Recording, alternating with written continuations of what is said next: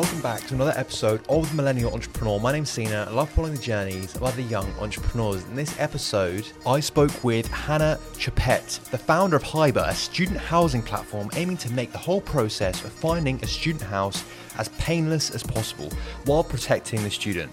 And we talked about how Hannah tested the idea of Hyber without even building any technology. It's an absolutely great case study of how to do that, test the idea without actually building any technology, spending any money and stuff like that. And also how Hyber grew with zero marketing spend through joining Facebook groups, student ambassadors, and a lot of cold calling. A technique that you probably wouldn't think of, but it works wonders for Hyber, and they're still using it today, which is amazing. And also how Hannah raised £100,000 through angel investment and is planning to raise more. We unfortunately don't have time for a shout out this episode, but we will be back with the shout out in the next episode. So please do keep leaving your ratings on Apple Podcasts, written reviews, and I will give you a shout out in the next episode. I give you my word. Anyway, let's get on with the episode. Hey Hannah, how are you doing? Very good, thanks. It's great to have you on the podcast because we've been obviously speaking for a while, and Hyber is a startup that I've known about for a while, given that we went to the same university. We never actually met until sort of a few weeks ago. But yeah, I think this episode will be a very good episode because you've got a lot of sort of key teachings that you've done, especially during the beginning of starting Hyber. Yeah, no, it's been a real journey, and yeah, I'm excited to speak to you. Thanks for having me. No, great. That's my pleasure. So I think it would be amazing to just jump in straight away with, I guess, like introducing Hyber. So what is Hyber? Hyber is a student accommodation platform that supports first-time renters. The idea came about when I was a student at university, and I was shocked by the countless students every year that go through the same ordeal and absolutely hate renting. I've never spoken about Hyber without someone telling me a horror story about how they got taken advantage of and how they just didn't know what they were doing and got kind of exploited.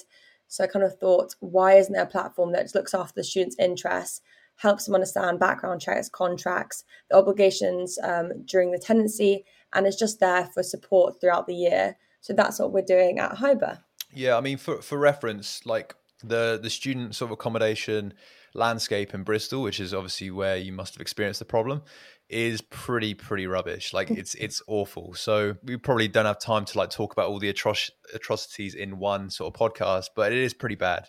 So I can see why you got the idea because it is pretty bad. Yeah. But I guess like, how did you kind of like, obviously you saw the problem there, that sort of students might be being a bit exploited. You know, the fees are crazy high.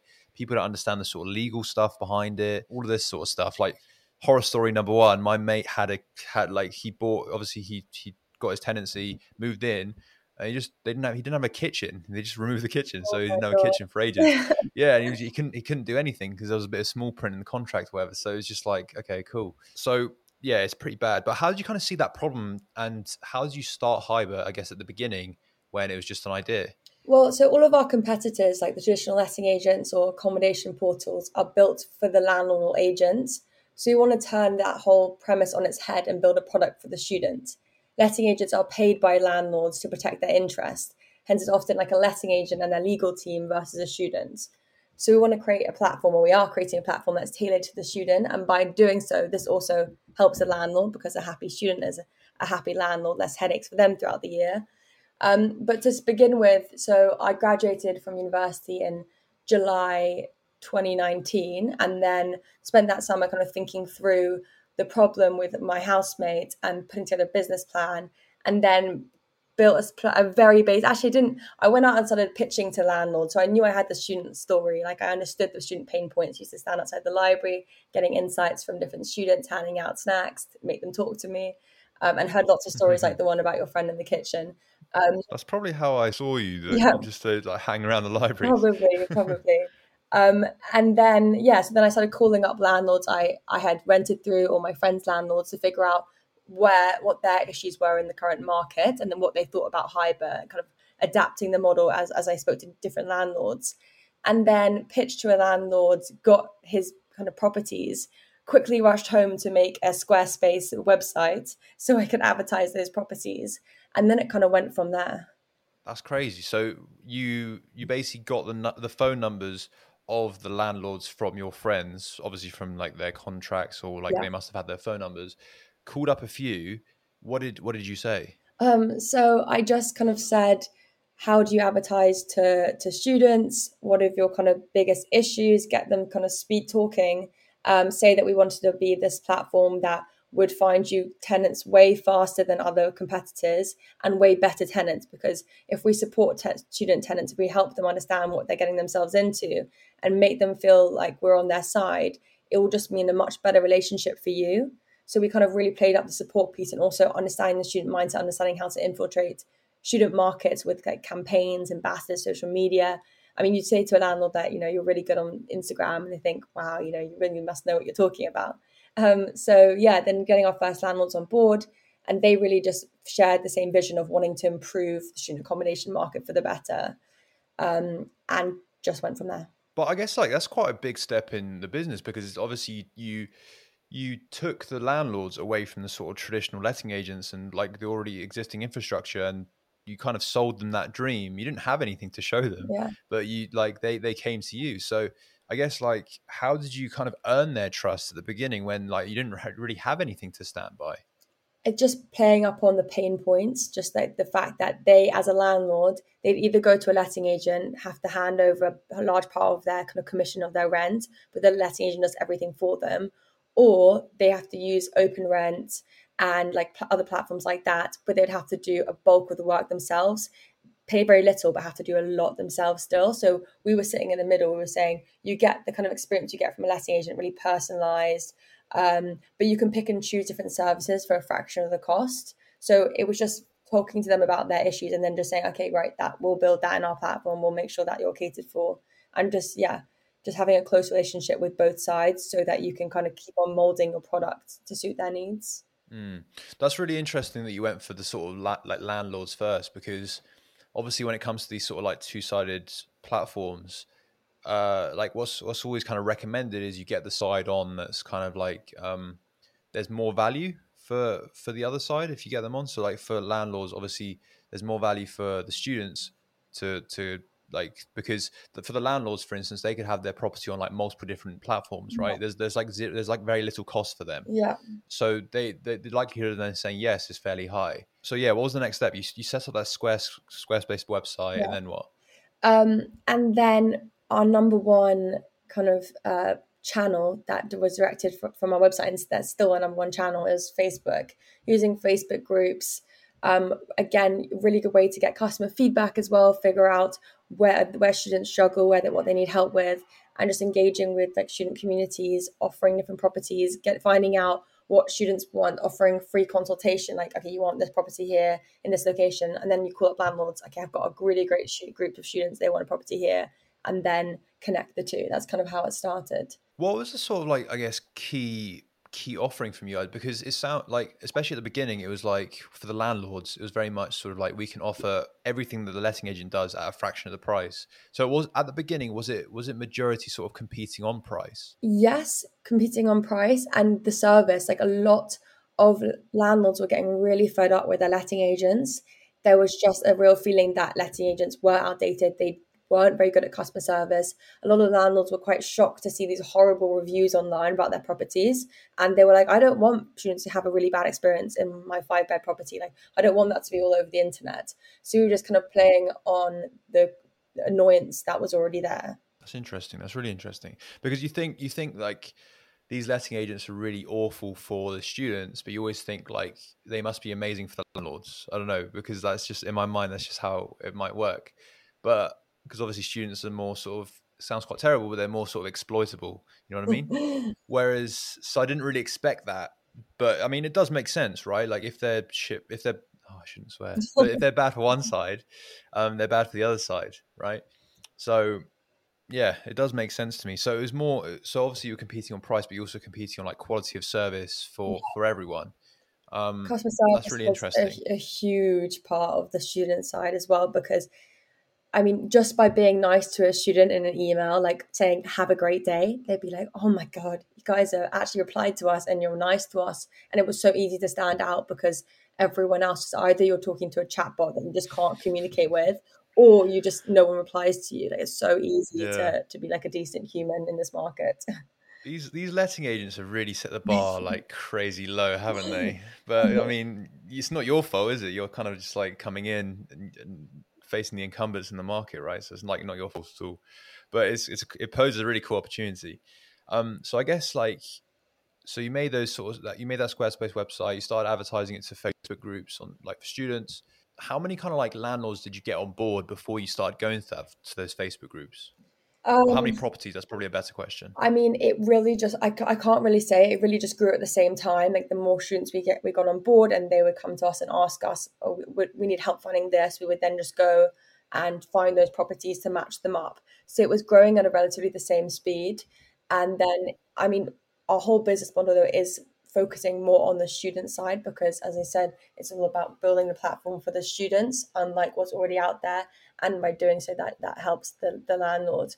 So just trying to prioritize the student side, but also being fair. Like if you have to mediate a lot and put out fires a lot in this job, so if a student has kind of messed around, then it's about being clear about what their obligations are and what they need to do to not get into any further trouble. Hyber is a fantastic case study of how to test the idea and test the solution on the problem that you're aiming to solve without actually building any technology and spending any money on marketing. It's a fantastic case study. And the lessons that you mentioned, I'm definitely going to be using it in my startup as well. And I strongly urge that you guys do too. But I wanted to move on to when some technology was built, at what stage did you decide to go to the route of angel funding and getting investment? Because I know that's a question that a lot of you guys ask, and it's a question that I'm thinking about at the moment as well. So yeah, I wanted to ask her that. And also plans for future investments in the future.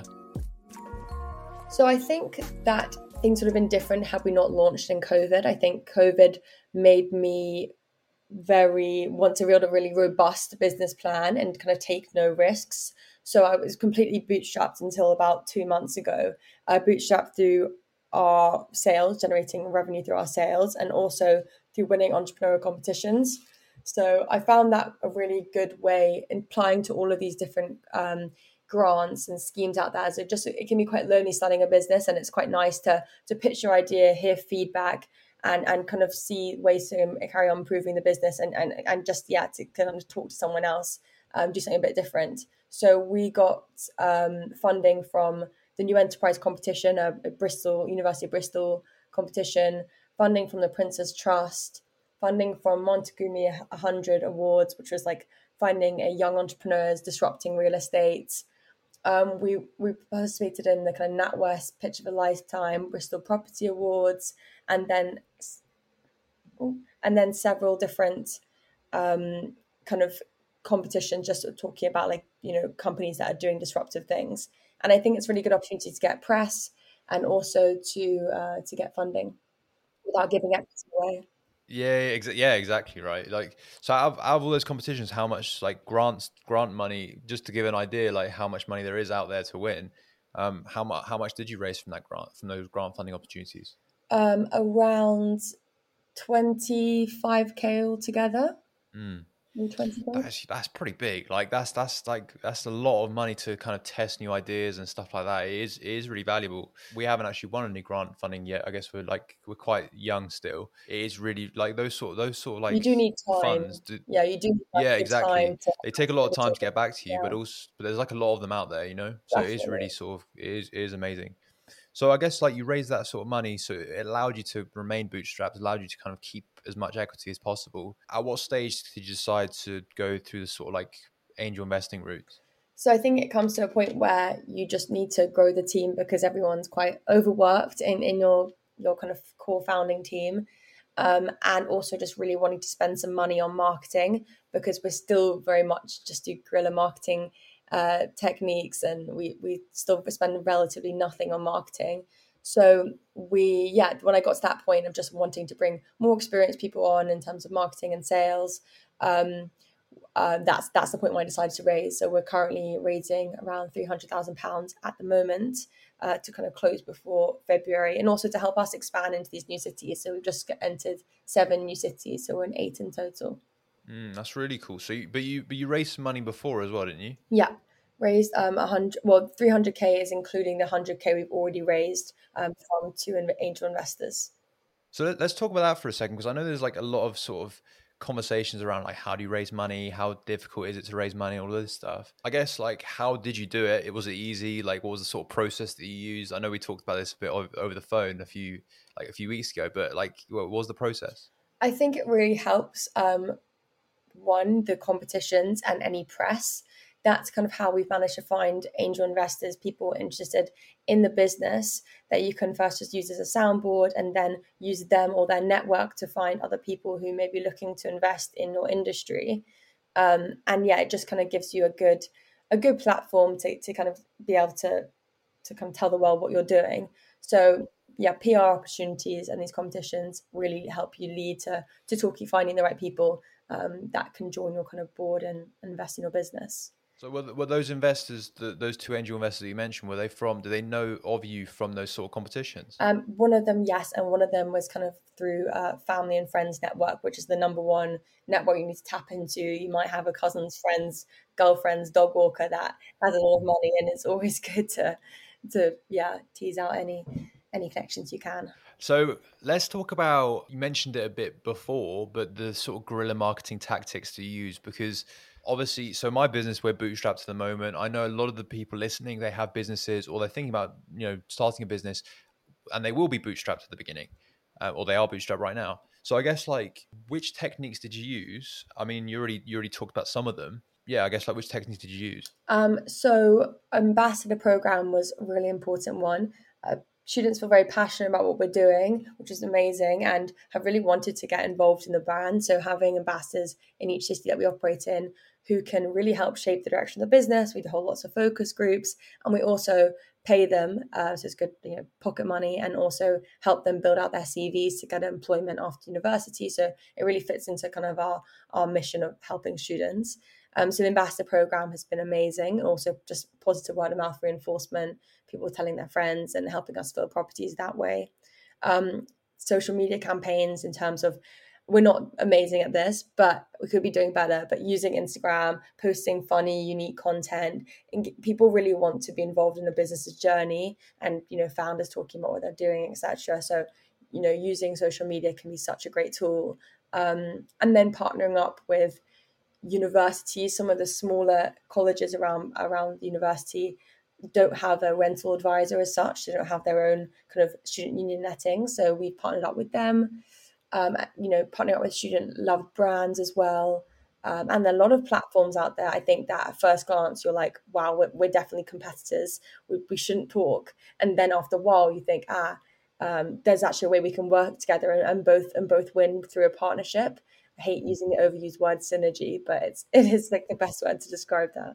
Yeah, that's really cool. So I think obviously it's really interesting because you use these sort of techniques and you grew fairly quickly using them without spending much money. And I think like that's the sort of techniques that I think this podcast is very much about, is trying to like make things, create progress, create growth without much money. And I think like obviously I started this podcast for only like £50 and it's like where it is right now. So I love those sort of stories where the growth is like, you don't have to have a lot of money. You just have like a lot of drive and passion to be able to ignite that growth. So but I guess it's especially harder for you because, or it could be easier, I guess you could argue, is that because you're obviously that two-sided market. So when you're using these like marketing tools, like marketing strategies, you have to very much like, obviously you have to focus on like one at the beginning, but then once that kind of grows on one side, then the other side will also grow because that value,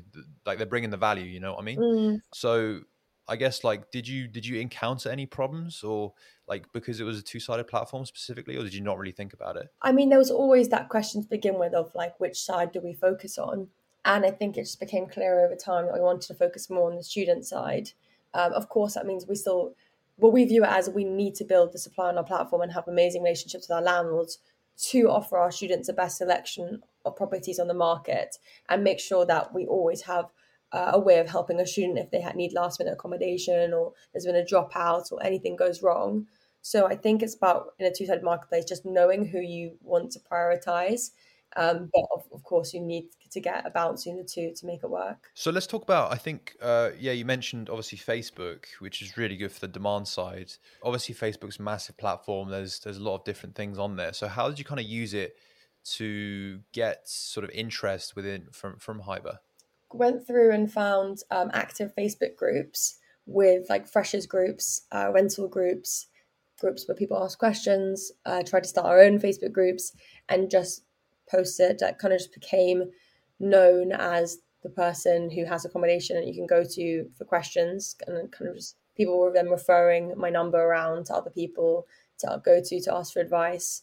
But yeah, just kind of posting as much as possible. Well, and telling them about like the benefits of coming onto the platform and all this stuff. Not even. I think hard selling really loses people just by saying, "What do you want?" And then here's a property that matches that description. I would Oh, that's literally really do the work interesting. So for that's them. so you enter these Facebook groups with all these students, and you say like, what sort of properties would you guys look for, or what sort of properties do you want? Exactly. That's really interesting. And then some of them will say like, we want this, and you basically just post it below them. That's a really interesting way because I think the default that a lot of people think is just to go straight in with the sales. Yeah. But you're right, it loses people. And I think like what we encountered, even from the B2B side, selling our cars to businesses, is that we were at first we went in with kind of like trying to sell like straight away when we connected on LinkedIn. Wrong tactic, really Mhm. wrong tactic. We didn't get any sort of, the connection rate was quite high because like people would add me on LinkedIn, but then from the message, not many people replied. No. So we tried like different angles, like trying to like, make it more personalized, telling them just telling them about the business, just like as the introductory connection thing. And the replies really escalated from there. So I think you're completely right. You shouldn't go in straight away with that sales tactic. But I guess for you didn't even go in with the sales at all. You kind of just like put the property, and they were happy with that. Yeah, no, but exactly what you said. Like, yeah, people are much more interested in something that's either personalized, um, catered for them, or it's just like a really interesting story. Yeah, for sure. And you still use cold calling as well from the supply side, Yeah, even like to this day. yeah. That's really interesting. So it must be like really effective for you guys because obviously you guys have the money now to be able to scale it out a bit more, but cold calling is still really effective. Yeah, I mean, we're trying to trial a few more strategies, but our number one go-to is still cold calling because you just can close the most deals in the shortest amount of time, and such a low cost. See, that's one that I think a lot of young people have a lot of difficulties with. Is just Yeah, like picking up the phone and just it's calling. really hard. Like I used to literally sit on my phone, just being like, "You have to do it. You have to do 5 a day," and I just wouldn't be able to. Just the fear of rejection, you feel so annoying. But then again, like we said with the LinkedIn messages, if you find a way to make it just super useful, so that you actually feel like, "Hey, I'm actually calling you up to help you to make your life easier," then that's a much better way of approaching it rather than just feeling like you're nagging people with a hard sale. So how did you get the number in the first place? Going through competitor websites and looking at like, oh, you still got a property available here. I've actually got a really lovely group of, 4 engineering students who are looking to rent in that area. That's really interesting. So, would they ever like be like, "Oh, how'd you get my number? Like, what do you want?" and all this stuff? Oh, I guess their phone numbers are already up there, Yeah, though, it's aren't they? normally quite, Yeah. or it'd be like, oh, one of our ambassadors got it through their network, or one of your students said that you were an amazing landlord. That's really interesting. But I swear, like for the landlords, their personal numbers aren't on these websites. It's more sort of it's just the agencies that it's their numbers, isn't it? Or are there websites where you can go directly to the landlord? Exactly. There are both options, but there are a lot of people who just put their own phone number up. I guess cold calling for anyone listening is still very effective. If you are going down the route of any sort of businesses or anything like that, it is very sort of interesting. But I think you did the same strategy for cold calling that you did with the Facebook groups. You already had sort of a group ready. What's interesting as well is that you basically were doing what the service that Hive was doing online, but you kind of doing it, you were facilitating it all manually. Yeah, So you kind of like you already had that group ready from I guess the Facebook groups, and then you were cold calling like different places that would match them and saying like we've already had we have someone like ready to do that, and then kind of matching them together. And I think that's such an amazing way to kind of test it and then gain that sort of landlord or that the student for like the lifetime. Yeah. So yeah, it's amazing that strategy's like worked really well for you. It's so what so many of these books and podcasts say. It's like do things that don't scale to begin with. Like that doesn't scale, but it helps you realize what works, what doesn't work, what people really want, and then you can automate that at a later date. For sure. I mean, the first product for Wing, we didn't have a website, we didn't have any software. I gave people a Google form. They filled out what links they want, and I just made it them myself and sent it out to them. So yeah, Exactly now the we've got same. some software. Yeah. Anyway, Hannah, I think we're gonna have to wrap up there. It was so amazing chatting to you. A lot of great advice. Like, I guess what is the future for Hyber? We've got so many exciting things in store. I think what you see right now from Hyber is gonna look. I mean, the kind of mission and what we stand for is going to stay the same, but we're completely changing the platform in terms of like the map, what features that you can get as a student wanting to offer an end-to-end solution, and so much more kind of information and bite-sized packets, so that you feel like you've got all the legal support and guidance that you need throughout your tenancy. And yeah, if anyone listening to this has any ideas or any problems that they've encountered while renting, we always encourage people to get in touch, because that really helps us shape the future of the product. For sure. How can people find you? You can find us on Instagram at hybr.uk. Our website is hyber.co.uk. You can fill out a contact us form, or you can contact me on LinkedIn or my email, hannah@hyber.co.uk. Okay, fantastic. Thank you so much, Hannah, again, and I'm sure we'll chat soon. Thank you so much. Thanks so much for having me. Thank you so much for listening to this episode of The Millennial Entrepreneur. It's such a pleasure to have you listen to the very end of the episode. If you did enjoy, please be sure to leave a 5-star written review on Apple Podcasts. And as a thank you, I'll give you a shout out in the next episode. Follow us on Instagram, follow us on LinkedIn as well. And thank you so much for listening again, and I'll catch you in the next episode. Thanks so much.